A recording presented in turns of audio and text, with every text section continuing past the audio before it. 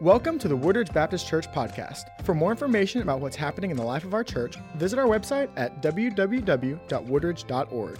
Enjoy the podcast. I invite you this morning to turn to 1 Corinthians chapter 13. We've been looking at this letter that Paul wrote to a church in Corinth. This is one of the most famous chapters in all of the Bible. And I was thinking of a song this last week. What the world needs now is, it's the only thing. Well, some of you got the first part and kind of, botched the second part, but whatever. Yeah, Burt Bacharach, everybody. What the world needs now is love, sweet love. Well, Paul's going to say the same thing to the church at Corinth. What y'all need right now is love, sweet love, because apparently it may have been lacking a little bit in the church. How many of you married folks had this chapter read at your wedding? Can I see your hands out there? Okay, that's actually quite a lot of you. I love this quote by Dr. Seuss, and you know that it's reliable because he's a doctor. He said, you know you're in love when you can't fall asleep because reality is finally better than your dreams. Isn't that great? But to get a deeper wisdom into the inside of the nature of true love, I did what I thought was best, and so I started scouring social media. And I ran into this one guy who said, most women desire someone who can make them laugh and also feel safe. Is that true, ladies? So the way that he ended it was, so basically women are looking for a clown ninja.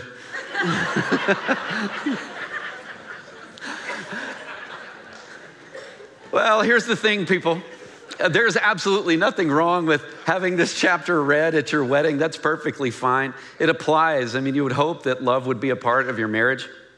This was actually written to a church, and it was talking about in the context of how it is that they used the spiritual gifts that the good Lord had given them, and they were kind of blowing it up. You're messing it up. That's what we're going to talk about today. Think about it. Paul's already said everybody has a spiritual gift. He said that in chapter 12. But then he asked this question: are all apostles, are all prophets, are all teachers? Do all do miracles? Do all possess the gift of healing? Do all speak in tongues?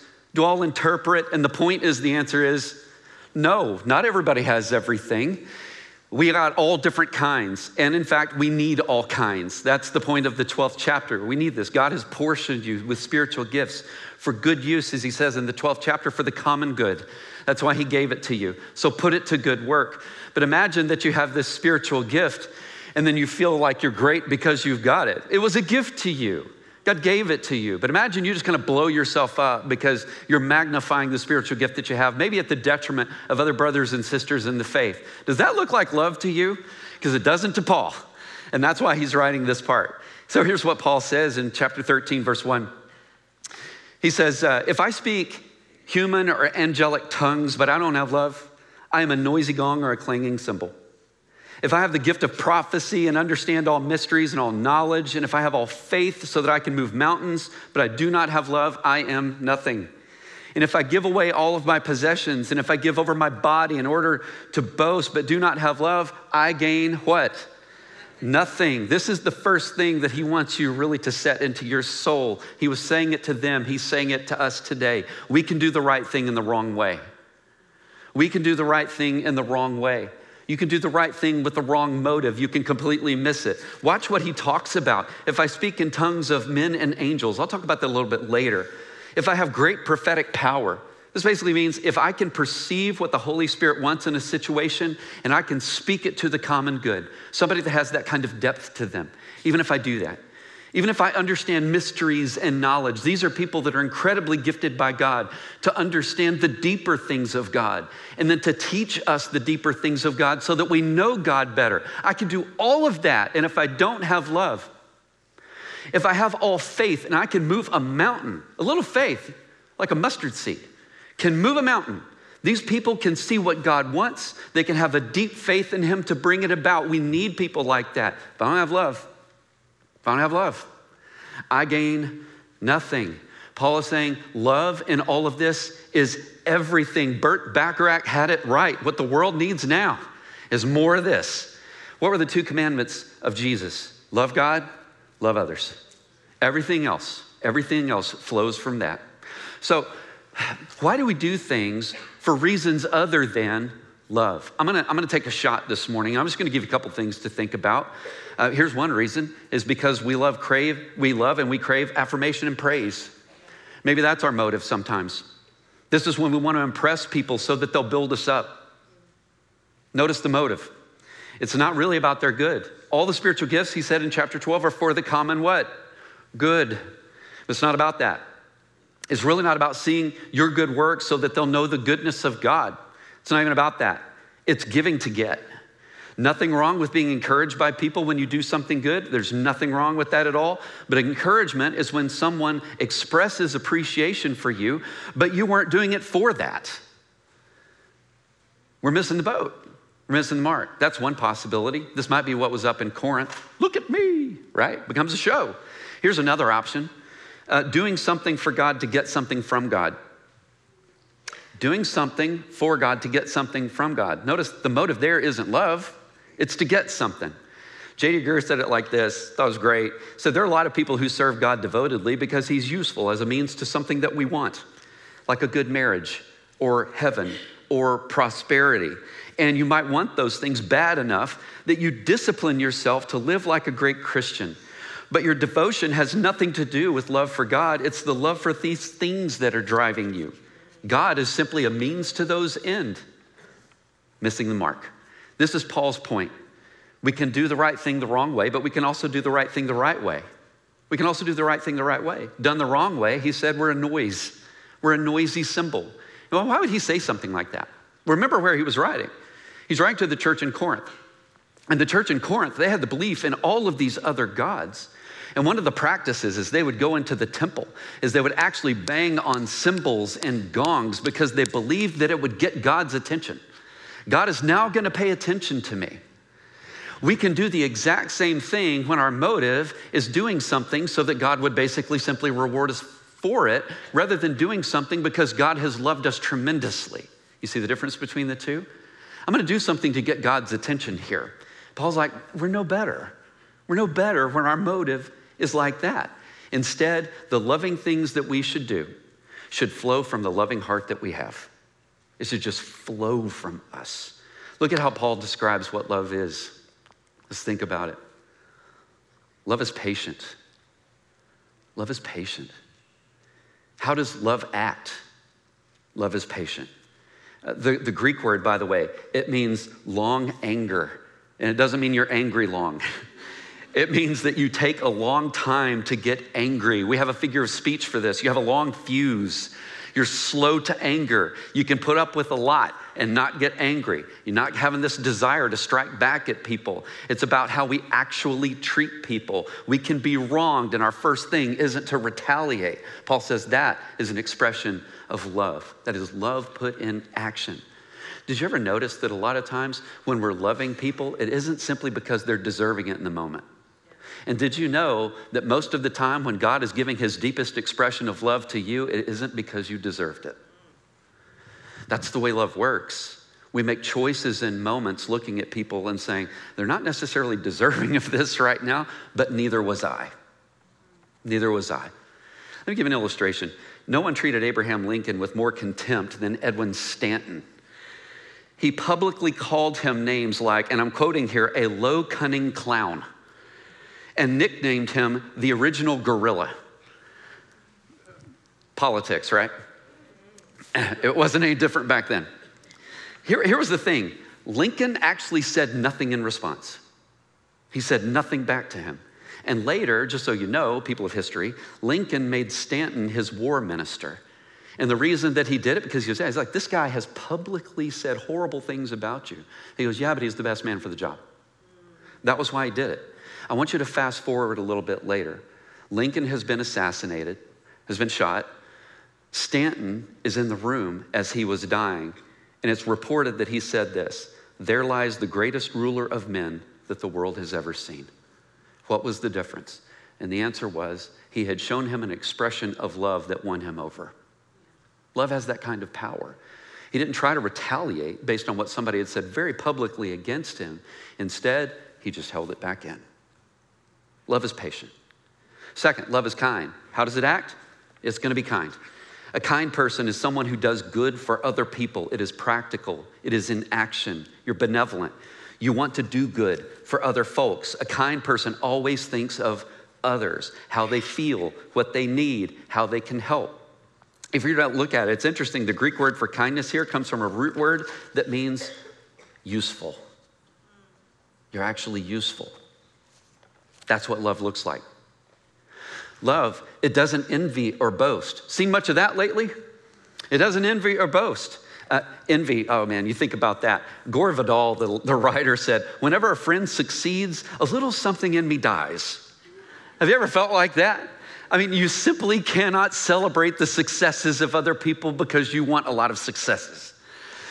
We could be envious about people's stuff. We could be envious about people's relationships. We could be envious about people's situations. I want to clear something up this morning because we typically can botch this a little bit. There is a difference between jealousy and envy. There is a difference between jealousy and envy. Andrew Wilson put it like this. He said, the difference is stated simply. Jealousy is the desire to keep for yourself what rightly belongs to you. Did you ever notice in Scripture it says, I, God, am a jealous God. He is rightly trying to hold on to what belongs to him. That's jealousy. Envy is the desire to have for yourself what rightly belongs to another. That's a big difference, right? So envy, Wilson said, is when a husband wants to sleep, envy is when a husband wants to sleep with somebody else's wife. Jealousy is when he doesn't want his wife to sleep with somebody else's husband.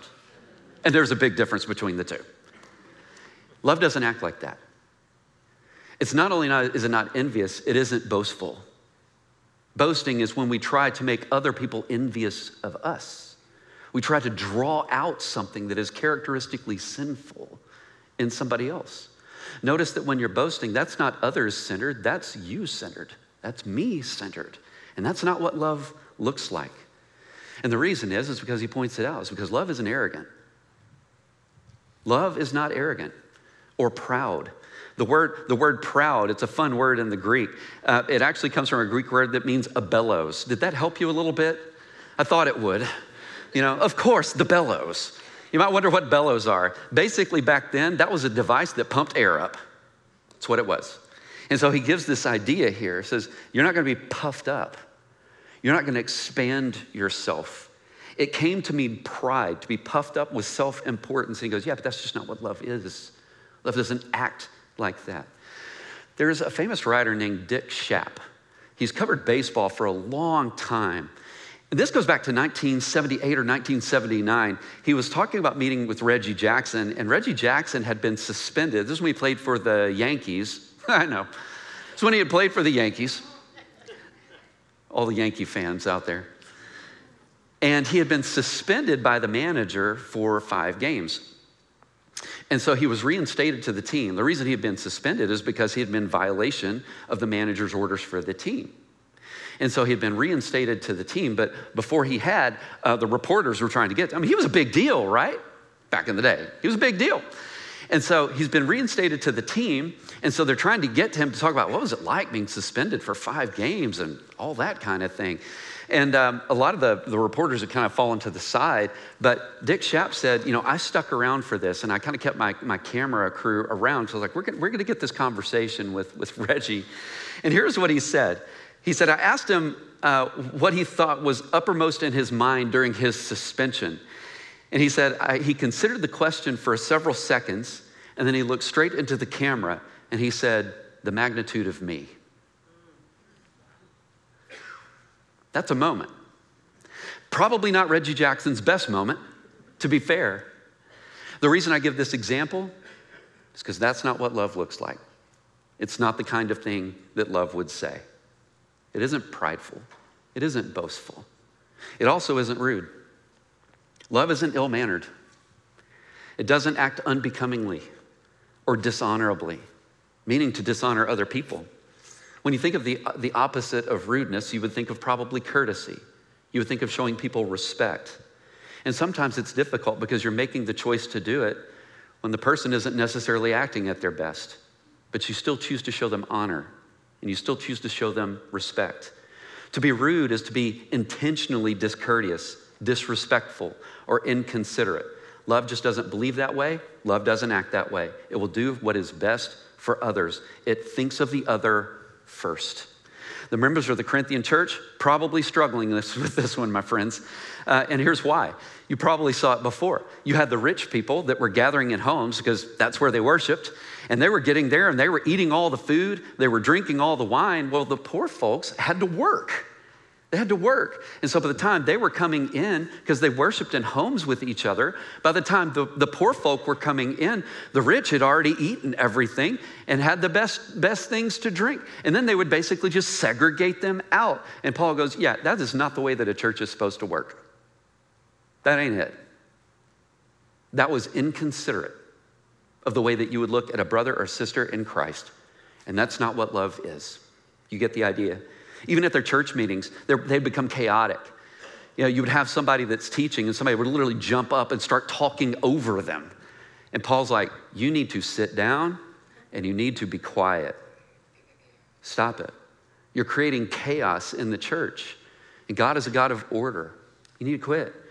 They were showing dishonor. They're showing disrespect. In other words, they weren't showing love. So Paul writes them this. He's like, share your food.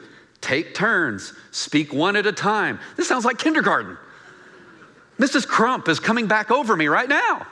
And Paul's having to say this to the church. Speak one at a time. Love doesn't act like that. You know what else love doesn't do? Love doesn't insist on its own way. I don't know that I have to actually say something about that this morning, except this. How often do you? How often do you? I want to give you something that I saw this week that I thought was just perfect for this. If I like it, it's mine. If I can take it away from you, it's mine. If I had it a while ago, it's mine. If I say it's mine, it's mine. If it looks like mine, if I say I saw it first, y'all are doing great. If you're having fun with it, it's mine. If you lay down your toy, if it's broken, it's yours. That pretty well captures the moment for Paul, right? Love doesn't act like that. Love also isn't irritable. I was struggling with this morning, just trying to wake up. Probably some of you felt the same way. It isn't irritable. There was a pastor named Ed Roll. He was in Tennessee. He wrote an article, this is some years ago, but he wrote an article called, Why Am I Angrier Than I Used to Be?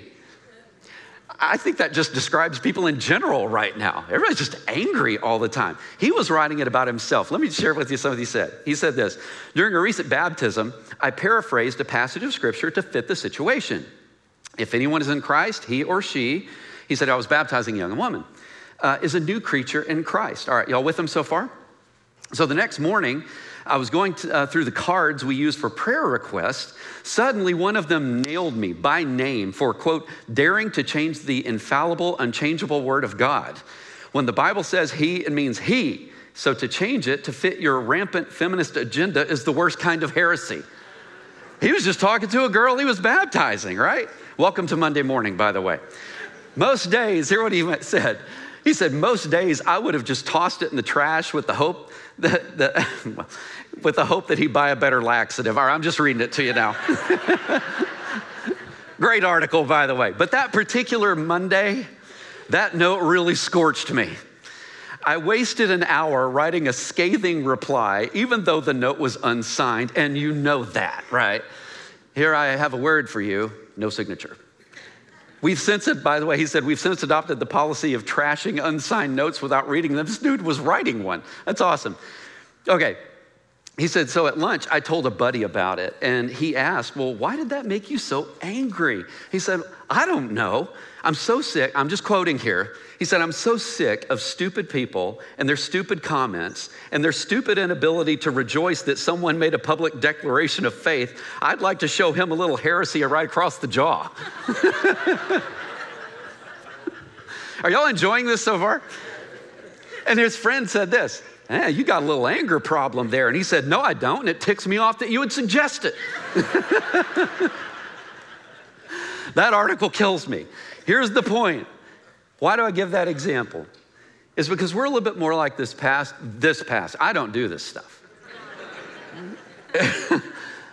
Maybe we're a little bit more like him than we would want to admit. We all get there, don't we? But we have a word for that.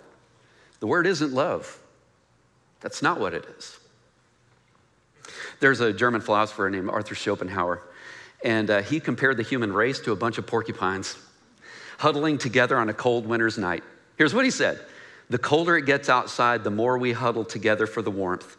That sounds good so far, right? But the closer we get to one another, the more we hurt one another with our quills. And in the lonely night of Earth's winter, eventually we begin to drift apart and wander out on our own, and we freeze to death in our loneliness.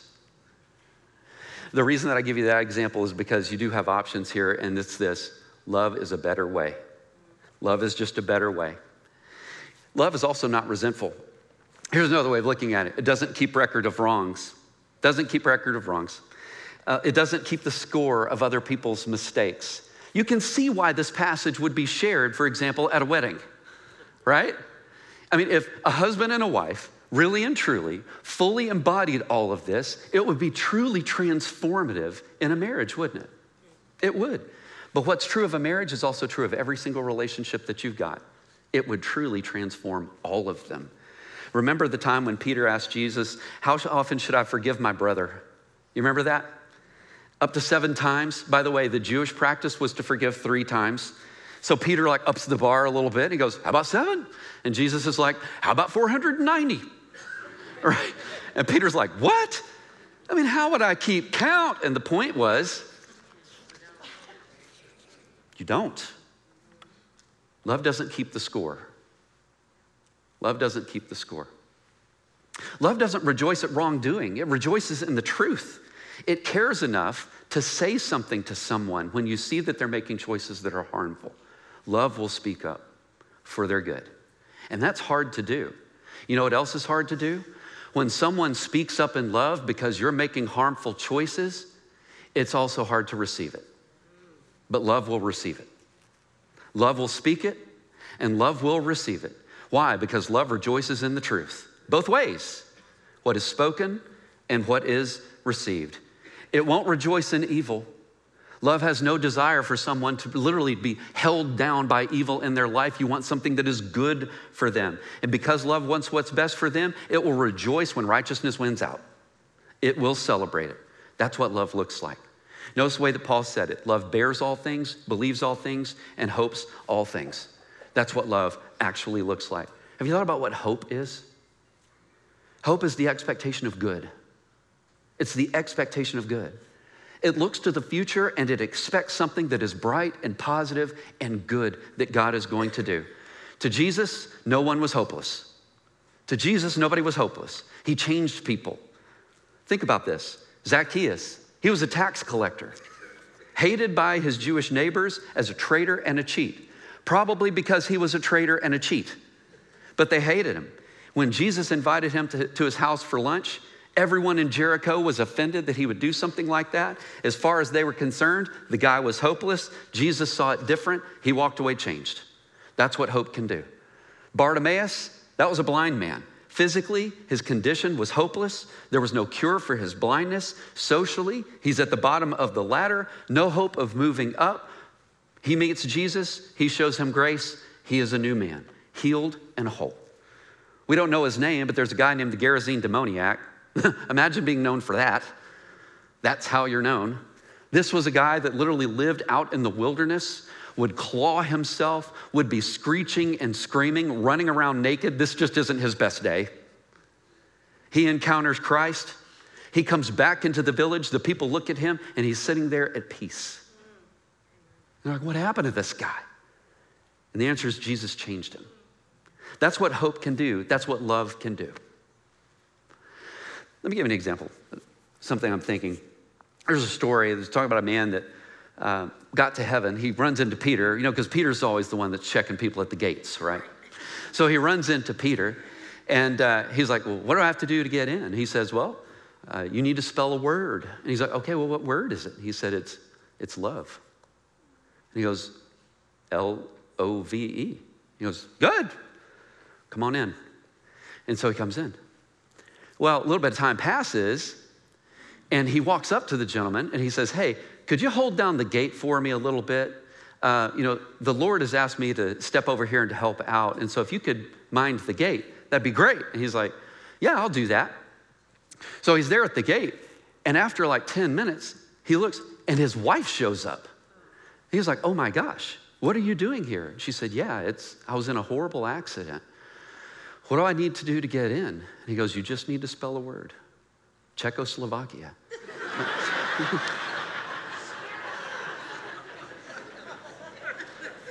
I give you that example. I would never do that to Wendy. I would have her spell Mahershala Hashbaz. I'm kidding. This is not what love looks like, is it? How do we know what love looks like? Scripture tells you.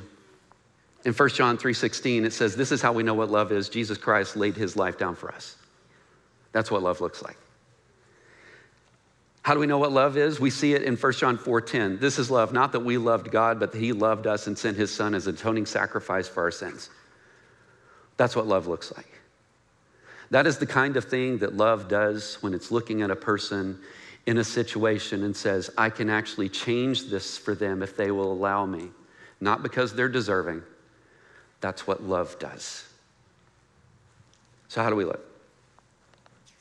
If you want to know what love really is, what Scripture is telling you is you look to the cross, and then you look to your own life and say, does my life fit the cross? That's when you know that you're loving people the way that Jesus loved people. On the cross, he did what was best for us, no matter the cost. He did it for us. It cost him his life. And I'm going to be honest with you, I don't think that Jesus had a lot of romantic feelings when he was hanging on the cross. I think he was hurting. But this is what love does. He was doing what was best for us. He met us at our point of greatest need. That's what love is. And love is doing what is best for others, no matter what it costs you. That's the challenge to the church from 1 Corinthians 13. A beautiful passage of Scripture that would transform literally everything if we just said, that's the way I'm going to live. Because it's the way that Christ lived for us. We hope you have enjoyed the podcast. For more information about our church, visit www.woodridge.org.